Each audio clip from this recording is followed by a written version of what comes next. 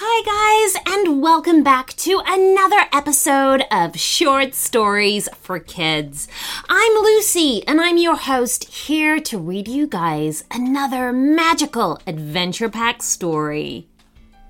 First of all, I'd like to say hello and thank you to our newest premium members. We have Jensen from Olympia, Washington, Regan and Shade from Missoula, Montana, Lila and her dog Bosley from Melbourne, Australia, Nate, who lives in Florida, Amelia and Toby from Oregon. Hi guys! Green Chef makes eating well easy with plans to fit every lifestyle, whether you're keto, paleo, vegan, vegetarian, gluten-free, or just looking to eat more balanced meals. Green Chef offers a range of recipes to suit your preferences. With fresh produce, premium proteins, and organic ingredients you can trust, Green Chef is the #1 meal kit for eating well. Avoid long lines at the grocery store. Green Chef is so convenient with pre-portioned, easy-to-follow recipes that are delivered right to your door. With Green Chef, you're reducing your food waste by at least 25% versus grocery shopping. I love to use Green Chef. It's delivered straight to my door, it's super easy, and it's so healthy. I don't have to worry about finding time to go to the grocery store, and I get more time to spend on doing things I love, like my podcast. Go to greenchef.com/shortstories130 and use code shortstories130 to get $130 off plus free shipping. Hey parents, this one's for you. Wondery's Kids and Family podcast, Little Stories Everywhere, transports your family to an imaginative world with enchanting stories and exciting adventures. In each episode, hosts Virginia Madsen and Robbie Damon read an original children's tale. These imaginative stories explore the exciting world of griffins, follow statues that come to life, and fly you to Cloudtopia, the land of unicorns. And if you've been looking for screen-free entertainment for your kids, Little Stories Everywhere encourages your little ones to use their imaginations. In one of their latest tales, you'll hear about Mark the unicorn. He's just like any other unicorn, except he doesn't have a horn, and that makes him an easy target for school bullies. That is, until he runs into the most popular unicorn in school, Sprinkles, and their unexpected adventure changes his life forever. Listen to Little Stories Everywhere on Amazon Music, Apple Podcasts, or listen early and ad-free by joining Wondery Plus Kids in Apple Podcasts or Wondery Plus in the Wondery app. So today's story request comes from Naya. She would love to listen to a story where she becomes a unicorn and her toy unicorn becomes a real-life unicorn, and they go on an amazing adventure where they find a white horse that can fly, and her brother Flynn is in the story in a blue bus. Whoa, these are some great ideas, Naya. Thank you so much. We hope that you love your story and everyone else too. Are you guys ready? Here we go.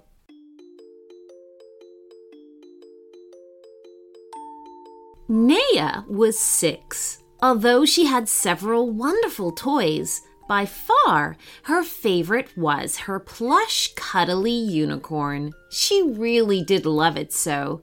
She was always inventing fun things to do with her unicorn. Today, she was holding a little tea party in her bedroom and had asked her younger brother Flynn to join her. There was imaginary tea, imaginary cake, and imaginary sandwiches. But despite none of it actually being real, Naya thought that it was all delicious. She was just about to cut Flynn and her unicorn another slice of imaginary cake when she heard a tiny voice, sobbing. It appeared to be coming from outside her window. When she first looked through the glass, she couldn't see anyone at all, even though she could still hear the crying. It was only when she looked down onto the windowsill itself that she saw a tiny person with shimmering wings perched on the far edge. Immediately, Naya knew she was looking at a fairy. Naya didn't want to frighten the fairy, but nor did she want to leave her crying all alone either. So she gently opened the window and in a soft voice said, "Excuse me, is there something I can do to cheer you up?" The little fairy lifted her chin and looked at Naya through tear-filled eyes.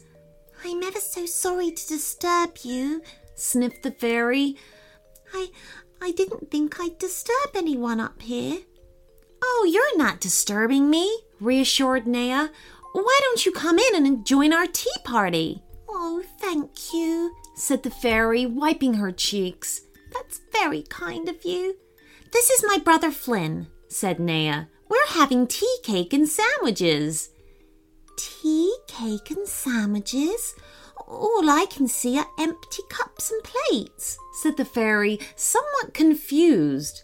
"We're just pretending," said Flynn. "My cake's chocolate," and he took a big pretend bite.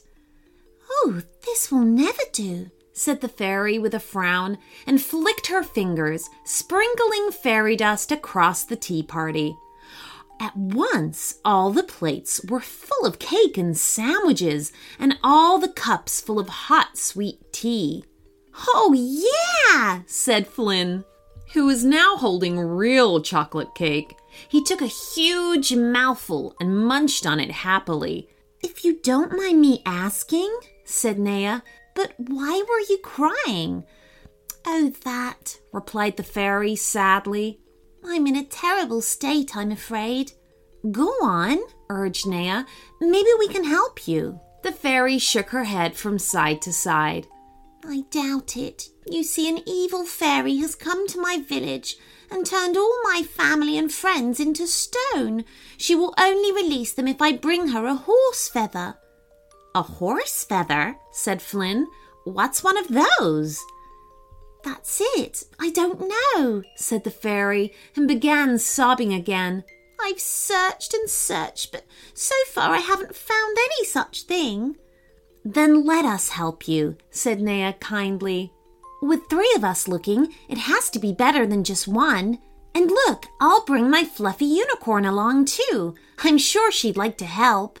"How very kind of you," said the fairy. "That's the first piece of kindness anyone has shown me since I started my quest." "Very well, you can come with me. I was going to search the rainbow veil next." Again, she cast some fairy dust into the air, and there in the middle of the room formed a circular door. "Come along," said the fairy, taking the door handle in her hand. "Follow me." So they did. They were in a pretty valley full of emerald green trees and a meadow of tall flowers and grasses. The valley rose up on either side of them towards rocky hills, and overhead the midday sun shone down upon their heads. "We've got quite a distance to search," said the fairy, "so I think we need to make some changes." More fairy dust flew from her fingers and landed upon Naya and her plush unicorn. Naya suddenly felt all tingly and realized that her body was changing shape, and so was her unicorn. Once the transformation was complete, the little girl and her toy had each become magnificent real-life unicorns. "Amazing!" said Naya, and her unicorn bowed its head and shook its mane. Flynn was then helped up onto his sister's back, and they were off galloping along the valley in search of a horse feather. "What do you suppose a horse feather is?" asked Flynn sometime later. "Is it a feather in the shape of a horse?" "That can't be right, can it?" said Naya. "Maybe it's got a picture of a horse on it." "The trouble is, I just don't know," said the fairy, flying alongside them. The meadow flowers gave way to shorter grass, and up ahead they could see a herd of wild horses grazing upon it. "Let's ask those horses if they know what a horse feather is," suggested Naya. None of them had any better ideas, and so they slowed to a trot as they approached. All of a sudden, the entire herd broke into a canter, running away from the approaching unicorn pair.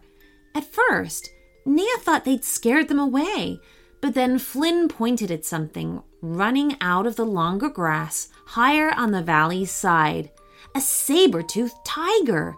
It charged after the horses, hoping to make the slowest of the herd its next meal. "We've got to help!" shouted Nea, but already the herd was some distance away. Even though they tried to catch up, it looked as if they would be too late. The saber-toothed tiger was closing rapidly on a young fowl. "Oh, I can't watch," said the fairy.